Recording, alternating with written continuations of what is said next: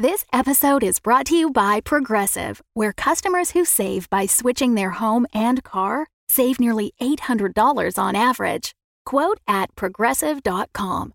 Progressive Casualty Insurance Company and Affiliates. National average 12-month savings of $793 by new customers surveyed who saved with Progressive between June 2021 and May 2022. Potential savings will vary. Nightlight has partnered with Fan Roll Dice by Metallic Dice Games to offer an exclusive discount on one of their gorgeous dice sets that we've fallen in love with because of their satisfying weight and, let's just be honest, sparklies. Not to mention their impeccably constructed dice accessories. In one word, velvet. Visit fanrolldice.com, that's FANROLLDICE.com, and use our discount code NIGHTLIGHT for 10% off any new additions to your dice hoard. A portion of your purchase will come back to us and help support our shows. So go to fanrolldice.com with the discount code NIGHTLIGHT to get 10% off of any additions to your dice hoard.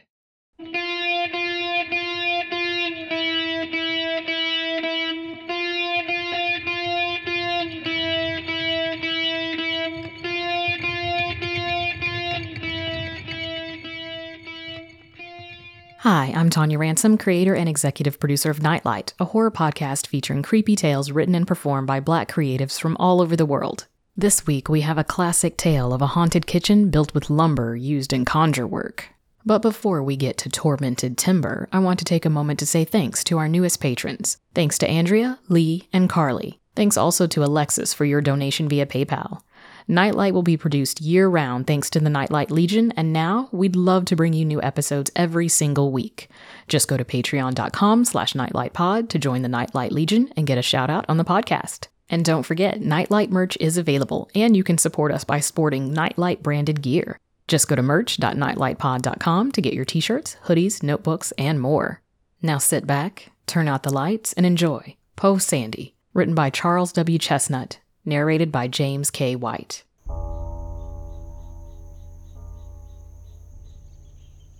On the northeast corner of my vineyard in central North Carolina and fronting on the Lumberton Plank Road, there stood a small frame house of the simplest construction.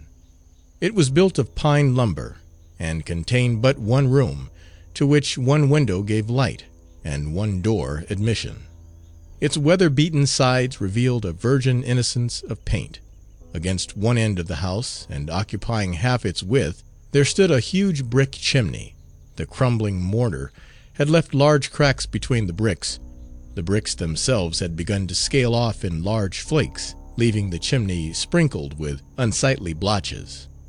These evidences of decay were but partially concealed by a creeping vine, which extended its slender branches hither and thither, in an ambitious but futile attempt to cover the whole chimney. The wooden shutter, which had once protected the unglazed window, had fallen from its hinges, and lay rotting in the rank grass and jimson weeds beneath. This building, I learned when I bought the place, had been used as a schoolhouse for several years prior to the breaking out of the war, since which time it had remained unoccupied, save when some stray cow or vagrant hog had sought shelter within its walls from the chill rains and nipping winds of winter. One day, my wife requested me to build her a new kitchen. The house, erected by us when we first came to live upon the vineyard, contained a very conveniently arranged kitchen, but for some occult reason my wife wanted a kitchen in the backyard, apart from the dwelling house, after the usual southern fashion. Of course, I had to build it. To save expense, I decided to tear down the old schoolhouse and use the lumber, which was in a good state of preservation, in the construction of the new kitchen. Before demolishing the old house, however, I made an estimate of the amount of material contained in it, and found that I would have to buy several hundred feet of lumber additional in order to build the new kitchen according to my wife's plan. One morning, old Julius McAdoo, our colored coachman, harnessed the gray mare to the rockaway, and drove my wife and me over to the sawmill from which I meant to order the new lumber. We drove down the long lane which led from our house to the plank road. Following the plank road for about a mile, we turned into a road running through the forest and across the swamp to the sawmill beyond.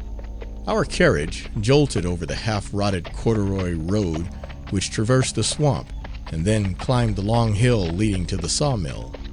When we reached the mill, the foreman had gone over to a neighboring farmhouse, probably to smoke or gossip, and we were compelled to await his return before we could transact our business. We remained seated in the carriage, a few rods from the mill, and watched the leisurely movements of the mill hands. We had not waited long before a huge pine log was placed in position. The machinery of the mill was set in motion, and the circular saw began to eat its way through the log, with a loud whir which resounded throughout the vicinity of the mill.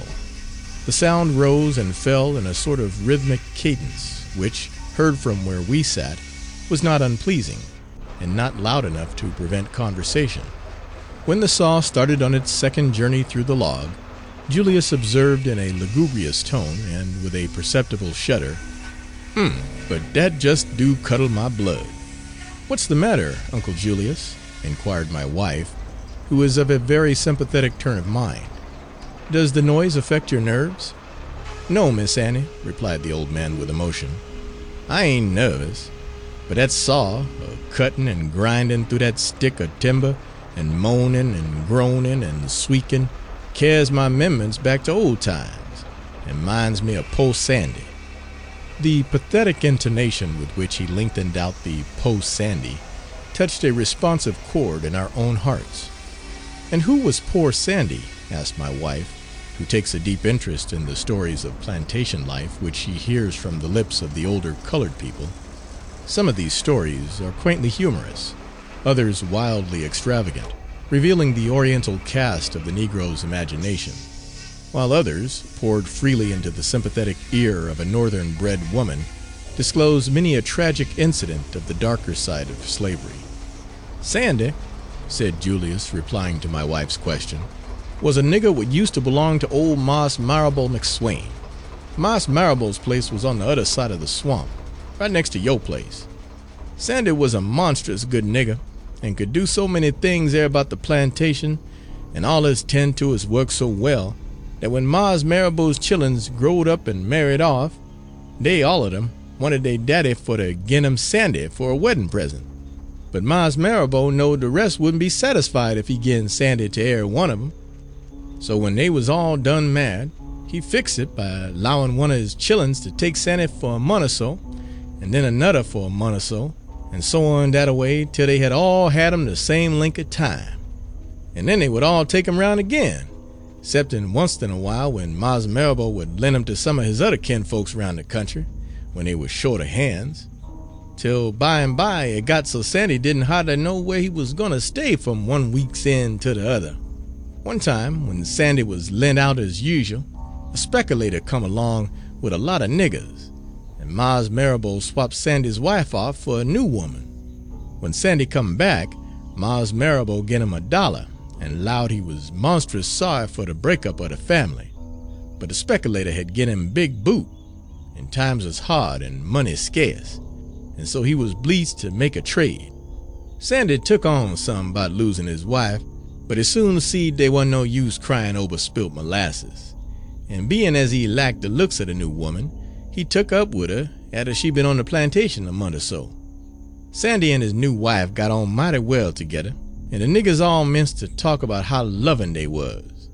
When Tenny was took sick once, Sandy used to sit up all night with her, and then go to work in the morning just like he had his regular sleep, and Tenny would have done anything in the world for her Sandy. Sandy and Tenny hadn't been living together for more than 2 months before Marse Marrable's old uncle, what lived down in Robeson County, sent up to find out if Marse Marrable couldn't lend him or hire him a good hand for a month or so.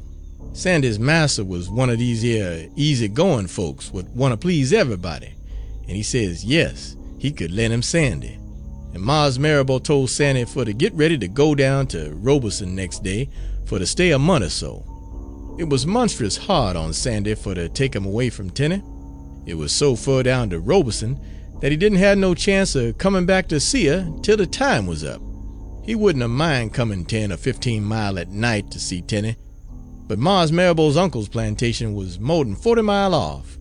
Sandy was mighty sad and cast down after what Marse Marrable told him, and he says to Tenny, says he, "I'm getting monstrous tired of this here going round so much. Here I is lent to Mars Jeems this month, and I got to do so-and-so, and to Mars Archie the next month, and I got to do so-and-so. Then I got to go to Miss Jenny's. And it's Sandy this and Sandy that, and Sandy yeah and Sandy there, till it 'pears to me I ain't got no home, ne'er no master, ne'er no mistress, ne'er no nothing. I can't even keep a wife. My other old woman was sold away without my getting a chance for to tell her goodbye. And now I got to go off and leave you, Tenny, and I don't know whether I'm ever going to see you again. And no, I wish I was a tree, a stump, or a rock, or something what could stay on the plantation for a while." After Sandy got through talking, Tenny didn't say ne'er a word, but just sat there by the fire, studying and studying. By and by, she up and says, "Sandy, is I ever told you I was a conjure woman?" 'Course, Sandy hadn't never dreamt of nothing like that, and it made a great moderation when he hear what Tenny say. By and by, Tenny went on, "I ain't goofed nobody, nor done no conjure work for 15 year or more, and when I got religion, I made up my mind I wouldn't work no more goofer. But there is some things I don't believe is no sin for to do. And if you don't want to be sent round from pillar to post, and if you don't want to go down to Robeson, I can fix things so you won't have to. If you'll just say the word, I can turn you to whatever you want to be, and you can stay right where you want to, as long as you mind to." Sandy say he don't care. He's willing for to do anything for to stay close to Tenny. Then Tenny asks him if he don't want to be turned into a rabbit. Sandy say, "Nah, the dogs might get after me." "Shall I turn you to a wolf?" says Tenny. "Nah, everybody's scared of a wolf, and I don't want nobody to be scared of me." "Shall I turn you to a mockingbird?" "Nah, a hawk might catch me. I want to be turned into something what'll stay in one place." "I can turn you to a tree," says Tenny. "You won't have no mouth nor ears, but I can turn you back once in a while so you can get something to eat and hear what's going on." Well, Sandy say that'll do, and so Tenny took him down by the edge of the swamp, not far from the quarters, and turned him into a big pine tree and sought him out amongst some other trees. And the next morning, as some of the field hands was going along there, they seed a tree what they didn't remember having seed before. It was monstrous queer, and they was pleased to allow that they hadn't remembered right, or else one of the saplings had been growing monstrous fast. When Mars Marrabo discovered that Sandy was gone, he allowed Sandy had run away. He got the dogs out, but the last place they could track Sandy to was the foot of that pine tree. And there the dogs stood and barked and bayed and pawed at the tree and tried to climb up on it. And when they was took round through the swamp to look for the scent, they broke loose and made for that tree again. It was the beatin'est thing the white folks ever heard of, and Mars Marrabo allowed that Sandy must have climbed up on the tree and jump off on a mule or something and reared fur enough for to spoil the scent.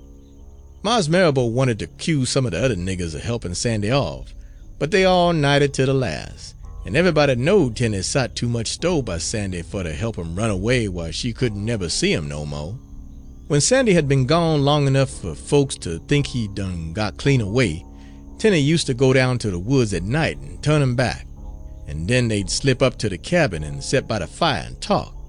But they had to be monstrous careful, or else somebody would have seen them, and that would have spoiled the whole thing. So Tenny always turned Sandy back in the morning early, before anybody was a-stirring. But Sandy didn't get along without his trials and tribulations. One day a woodpecker come along and meant to peck at the tree, and the next time Sandy was turned back, he had a little round hole in his arm, just like a sharp stick been stuck in it. After that, Tenny sot a sparrowhawk for to watch the tree, and when the woodpecker come along next morning for to finish his nest, he got gobbled up most for he stuck his bill in the bark. Another time, Mars Marrabo sent a nigger out in the woods for to chop turpentine boxes. The man chop a box in this here tree and hack the bark up 2 or 3 feet for to let the turpentine run. The next time Sandy was turned back, he had a big scar on his left leg, just like it been skunt. And it took Tenny nigh about all night for to fix a mixture to cure it up. After that, Tenny sot a haunted for to watch the tree. and when the nigger come back again for to cut another box on the other side of the tree, the hornet stung him so hard that the axe slipped and cut his foot nigh about off. When Tenny see so many things happening to the tree, she concluded she had to turn Sandy to something else, and after studying the matter over and talking with Sandy one evening, she made up her mind for to fix up a gopher mixture what would turn herself and Sandy to foxes or something, so they could run away and go somewheres where they could be free and live like white folks. But there ain't no telling what's gonna happen in this world. Tenny had got the night sought for her and Sandy to run away, when that very day one of Mars Marrowbow's sons rid up to the big house in his buggy and say his wife was monstrous sick, and he want his mammy to lend him a woman for to nurse his wife. Tenny's mistress say send Tenny. She was a good nurse. Young Mars was in a terrible hurry for to get back home. Tenny was washing at the big house that day, and the mistress say she should go right along with her young massa. Tenny tried to make some excuse for to get away and hide till night, when she would have everything fixed up for her and Sandy. She say she want to go to her cabin for to get her bonnet. Her mistress say it don't matter about the bonnet. Her head hanker was good enough. Then Tenny say she want to get her best frock. Her mistress say no, she don't need no more frock, and when that one got dirty, she could get a clean one where she was going. So Tenny had to get in the buggy and go along with young Moss Duncan to his plantation, which was more than 20 miles away, and there wasn't no chance of her seeing Sandy no more till she come back home. The poor gal felt monstrous bad about the way things was going on, and she knowed Sandy must be a wondering why she didn't come turning back no more. Whilst Tenny was away nursing young Mars Duncan's wife, Mars Marrowbow took a notion for to build him a new kitchen, and being as he had lots of timber on his place, he begun to look round for a tree to have the lumber sawed outen. And I don't know how it come to be so, but it happened for to hit on the very tree what Sandy was turns into. Tenny was gone, and there wasn't nobody and there nothing for to watch the tree. The two men would cut the tree down say they never had such a time with a tree before. Their axes would glance off, and didn't appear to make no progress through the wood. And of all the creaking and shaking and wobbling you ever see, that tree done it when it commenced to fall. It was the beatin'est thing. When they got the tree all trim up, they chained it up to a timber wagon and start for the sawmill. But they had a hard time getting a log there. First, they got stuck in the mud when they was going across the swamp, and it was 2 or 3 hours before they could get it out. When they start on again, the chain kept a-coming loose, and they had to keep a-stopping and a-stopping for to hitch the log up again. When they commenced to climb the hill to the sawmill, the log broke loose and rolled down the hill in amongst the trees, and it took nigh about half a day more to get it hauled up to the sawmill. The next morning, after the day the tree was hauled to the sawmill, Tenny come home. When she got back to her cabin, the first thing she done was to run down to the woods and see how Sandy was getting on. When she seed the stump standing there, with the sap running out in it and the limbs laying scattered round, she nigh about went out in her mind. She run to her cabin and got a gopher mixture, and then followed the track of the timber wagon to the sawmill. She knowed Sandy couldn't live more than a minute or so if she turns him back, for he was all chopped up, so he'd have been bleached to die. But she wanted to turn him back long enough for to explain to him that she hadn't went off a purpose and left him to be chopped down and sawed up. She didn't want Sandy to die with no hard feelings towards her. The hands at the sawmill had just got the big log on the carriage and was starting up the saw when they see the woman running up the hill, all out of breath, crying and going on just like she was plumb stracted. It was Tenny. She come right into the mill and throwed herself on the log, right in front of the saw, a-hollering and crying to her Sandy to forgive her and not to think hard of her, for it wasn't no fault of hern. Then Tenny remembered the tree didn't have no years, and she was getting ready for to work her gopher mixture so as to turn Sandy back, when the mill hands caught hold of her and tied her arms with a rope and fastened her to one of the posts in the sawmill. And then they started to saw up again and cut the log up into boards and scantlings right before her eyes. But it was mighty hard work, for of all the squeaking and moaning and groaning, that log done it whilst the saw was a-cutting through it. The saw was one of these here old-timey up-and-down saws, and it took longer them days to saw a log than it do now. They greased the saw, but that didn't stop the fuss. It kept right on till finally they got the log all sawed up. When the overseer would run the sawmill come from breakfast, the hands up and tell him about the crazy woman, as they supposed she was, what had come running in the sawmill, a-hollering and going on, and tried to throw herself before the saw. And the overseer sent 2 or 3 of the hands for to take Tenny back to her master's plantation. Tenny appeared to be out in her mind for a long time, and her master had to lock her up in the smokehouse till she got over her spells.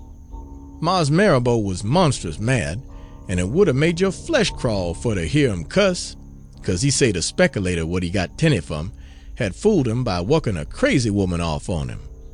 Whilst Tenny was locked up in the smokehouse, Mars Marrowbow took and hauled the lumber from the sawmill and put up his new kitchen. When Tenny got quiet down so she could be allowed to go round the plantation, she up and told her master all about Sandy and the pine tree. And when Mars Marrowbow heard it, he 'lowed she was the worst stracted nigger he ever heard of. He didn't know what to do with Tenny. First he thought he'd put her in the poorhouse, but finally, seeing as she didn't do no harm to nobody nor nothing, but just went around moaning and groaning and shaking her head, he concluded to let her stay on the plantation and nurse the little nigger chillins when they mammies was to work in the cotton field. The new kitchen Mars Marrowbow built wasn't much use, for it hadn't been put up long before the niggers commenced to notice queer things about it. They could hear something moaning and groaning about in the kitchen in the night time, and when the wind would blow, they could hear something a-hollering and squeaking like it was in great pain and suffering. And it got so after a while that it was all Mars Marrowbow's wife could do to get a woman to stay in the kitchen in the daytime long enough to do the cooking. And there wasn't a nigger on the plantation what wouldn't rather take 40 than to go about that kitchen after dark. That is, excepting Tenny. She didn't appear to mind the haunts. She used to slip round at night and sit on the kitchen steps and lean up against the door jamb and run on to herself with some kind of foolishness what nobody couldn't make out, for Mars Marrowbow had threatened to send her off in the plantation if she say anything to any of the other niggers about the pine tree. But somehow or other, the niggers found out all about it, and they all knowed the kitchen was haunted by Sandy's spirit. And by it got so Mars Marrowbow's wife herself was scared to go out in the yard after dark.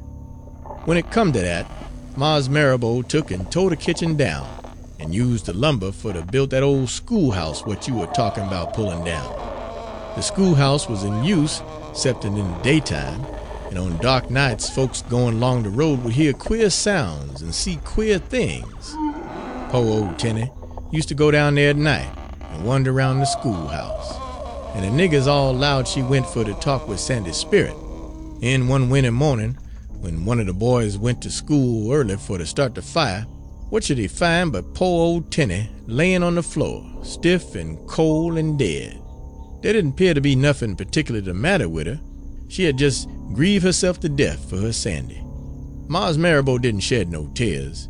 He thought Tenny was crazy, and there wasn't no telling what she might do next, and there ain't much room in this world for crazy white folks, let alone a crazy nigger. It wasn't long after that before Mars Marrowbow sold a piece of his tract of land to Mars Dougal McAdoo, my old master, and that's how the old schoolhouse happened to be on your place. When the war broke out, the school stopped, and the old schoolhouse been standing empty ever since. That is, excepting for the haunts. And folks says that the old schoolhouse, or any other house what got any of that lumber in it what was sawed out in the tree what Sandy was turned into, is going to be haunted till the last piece of plank is rotted and crumbled into dust. Annie had listened to this gruesome narrative with strained attention. What a system it was, she exclaimed, when Julius had finished, under which such things were possible. What things? I asked in amazement. Are you seriously considering the possibility of a man's being turned into a tree? Oh no, she replied quickly. Not that. And then she murmured absently, and with a dim look in her fine eyes, poor Tenny. We ordered the lumber and returned home. That night, after we had gone to bed, and my wife had to all appearances been sound asleep for half an hour, she startled me out of an incipient doze by exclaiming suddenly, "John, I don't believe I want my new kitchen built out of the lumber in that old schoolhouse." "You wouldn't for a moment allow yourself," I replied with some asperity, "to be influenced by that absurdly impossible yarn which Julius was spinning today." "I know the story is absurd," she replied dreamily, "and I am not so silly as to believe it. But I don't think I should ever be able to take any pleasure in that kitchen if it were built out of that lumber. Besides, I think the kitchen would look better and last longer if the lumber were all new." Of course, she had her way. I bought the new lumber, though not without grumbling. A week or two later, I was called away from home on business.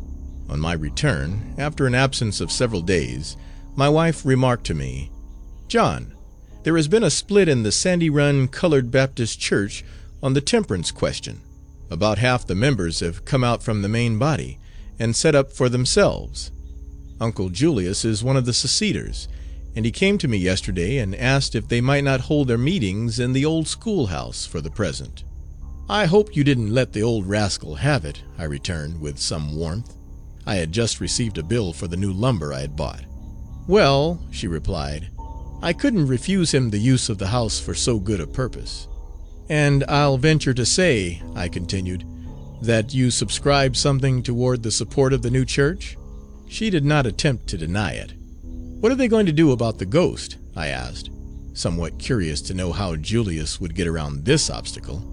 "Oh," replied Annie, "Uncle Julius says that ghosts never disturb religious worship, but that if Sandy's spirit should happen to stray into meeting by mistake, no doubt the preaching would do it good."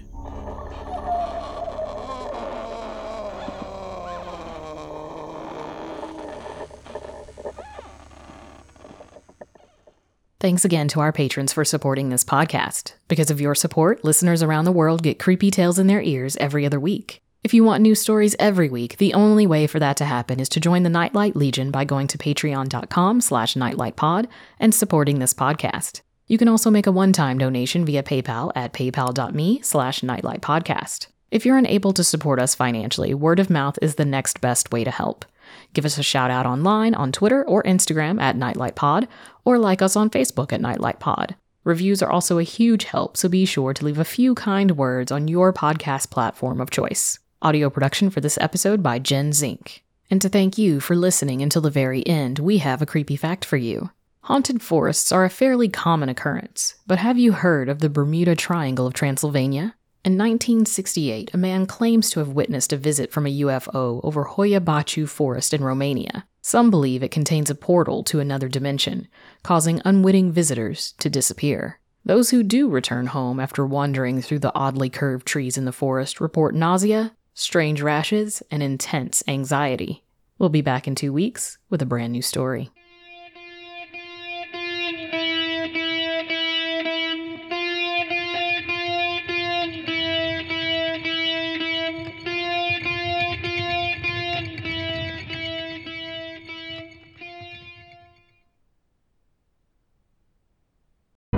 The Fable and Folly Network, where fiction producers flourish.